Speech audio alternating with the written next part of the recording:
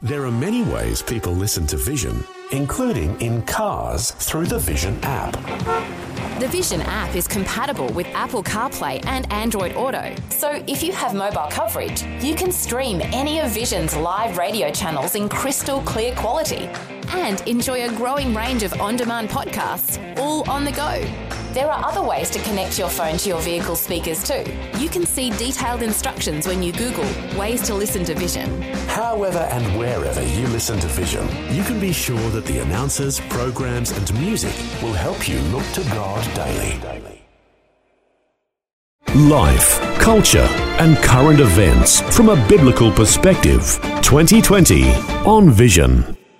It is always good to draw the attention to those things that are unfolding in the nation of Israel, because as Christian believers and recognising God's people are still the people of Israel, important to keep a tab or two on the developments that are going on in Israel. And there are some very significant developments. And Ron Ross has been scouring the headlines overnight to bring us the latest. Ron Ross, special welcome back to 2020. Thank you, Neil. That's a good word, significant. It is significant, and let's start with the major developments that are going on. And tomorrow there could be very, very big news. A new Israeli government likely to be announced tomorrow, and Benjamin Netanyahu's political team not in a rush to hand over just yet. What are the headlines saying? When asked about the transition, a source in the Prime Minister's office referred to Benjamin Netanyahu's remarks in Sunday's Likud faction meeting.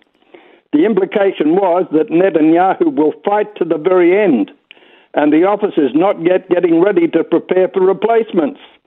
Netanyahu called on lawmakers in Yamina and New Hope parties, both right-wing parties in the likely coalition, he said, to vote against this government that endangers the state of Israel. He said it's late, but not too late. Do the right thing and vote against the left-wing government.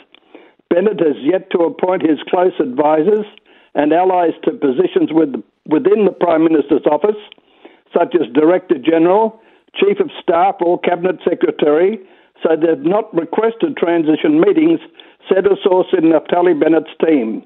Understandably for all, this is a contentious time.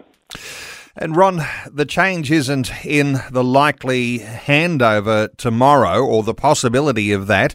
Last week, Israel elected a new president. What's the story here? Yeah, with last-minute efforts to agree on a government still going on, Israeli lawmakers last week elected a new president, choosing Jewish Agency chairman and former Labour Party leader Isaac Herzog to replace outgoing President Rivlin after 7 years in office. Herzog, a seasoned parliamentary veteran with decades of experience in politics and statesmanship, promised to unite and heal the nation after learning of the result. He's the son of Israel's sixth president, Chaim Herzog. The 60-year-old Herzog will take office on July 9 and will serve as the nation's 11th head of state. Always interesting, isn't it, to find out what the religious leaders think of the political changes that are going on. The Jerusalem chief rabbi says there's a flood of insanity in this new government. What's the story here? Yeah, the religious community is not happy at all. Rabbi Shlomo Amar, the Sephardic chief rabbi of Jerusalem and former Sephardic chief rabbi of Israel, excoriated the incoming National Unity government of Naftali Bennett and Yair Lapid, accusing it of planning to subdue yeshiva students and weaken the Haredi community in Israel. During his weekly lecture on Sunday, Rabbi Amar castigated the planned government and the rotational power-sharing agreement between Bennett and Lapid. The situation with this government is a flood of insanity, a deluge of madness that we've never seen before. Each of them says, I will be in charge, and they want to subdue our tourist students, Rabbi Amar said. Amar said the Haredi community should remain defiant and reject any conditions attached to state funding under the new government. And what if they won't give us funding?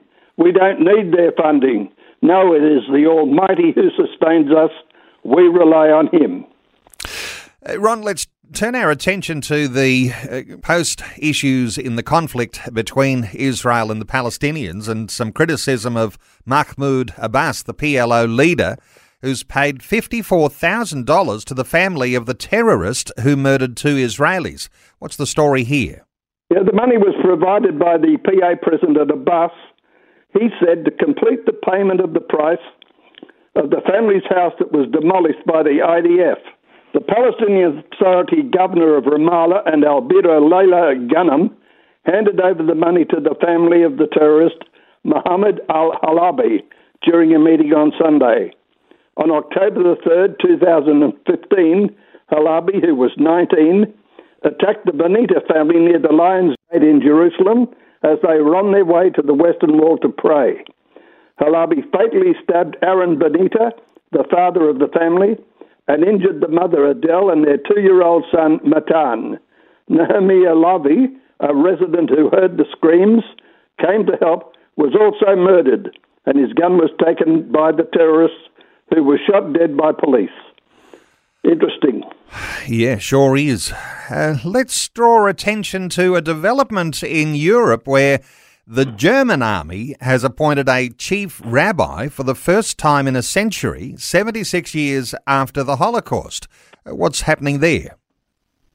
Rabbi Mordecai Eliezer Baller's appointment ceremony will take place in Leipzig in 3 weeks' time, according to reports this week. At least 10 other rabbis will also be appointed to positions in the German army. It's a great responsibility. We need to help all Jews in the army to live a Jewish life if they're looking for kosher food, if they're looking for opportunities to pray, Baller said. Germany budgeted €5 million to establish the army's new chief military rabbinate. The German army does not document the religious affiliations of its members, but according to estimates, about 300 Jews, 1,400 Muslims, and 94,000 Christians are in the Bundeswehr Armed Forces, a German media reported.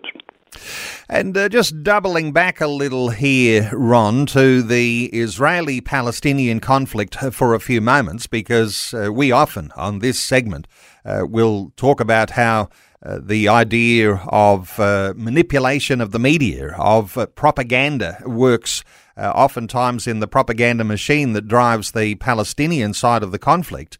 But the New York Times published a photo of a girl who was killed by Israelis, who incidentally was also killed by Israelis in 2017. How does all that happen? Truth is stranger than fiction, but unfortunately fiction is more often published. This is why we need Christian media. It was supposed to be heartbreaking. On Friday, the New York Times published a front-page series of photos with the headline, "They were just children," little Palestinian Arab children who had supposedly been murdered by the evil Israeli war machine during the last round of Hamas jihad attacks. The only problem was that one of the photos prominently featured on the top row was of a little girl who Palestinian Arab propagandists used this very same photo, had reportedly murdered by the Israelis in January 2017. Might I just say, when I worked as a newsman in Israel, this was a very common occurrence. It was just the last example of the fact that Israel's atrocities are so many and so brazen that Palestinians have to fabricate evidence to prove them. And the establishment media is very keen to play along. The Times photo came just over a week after Palestinian Arabs on Twitter claimed that a photo of another little girl depicted the victim of an Israeli airstrike. It was actually a photo of a Russian child model who has never been anywhere near Gaza, but is still very much alive. So much for the news. Well, we don't like news of the death of any child at any time, but it does leave a sour taste in our mouth when we know that there is the use of children's images for propaganda purposes, and particularly around such dreadful issues. Well, Ron Ross, always so good to get your insights. Thanks so much for clarifying a whole bunch of things that are going on in Israel today. I really appreciate you, and thanks so much for the update on 2020. Thank you, Neil. Thanks for taking time to listen to this audio on demand from Vision Christian Media. To find out more about us, go to vision.org.au.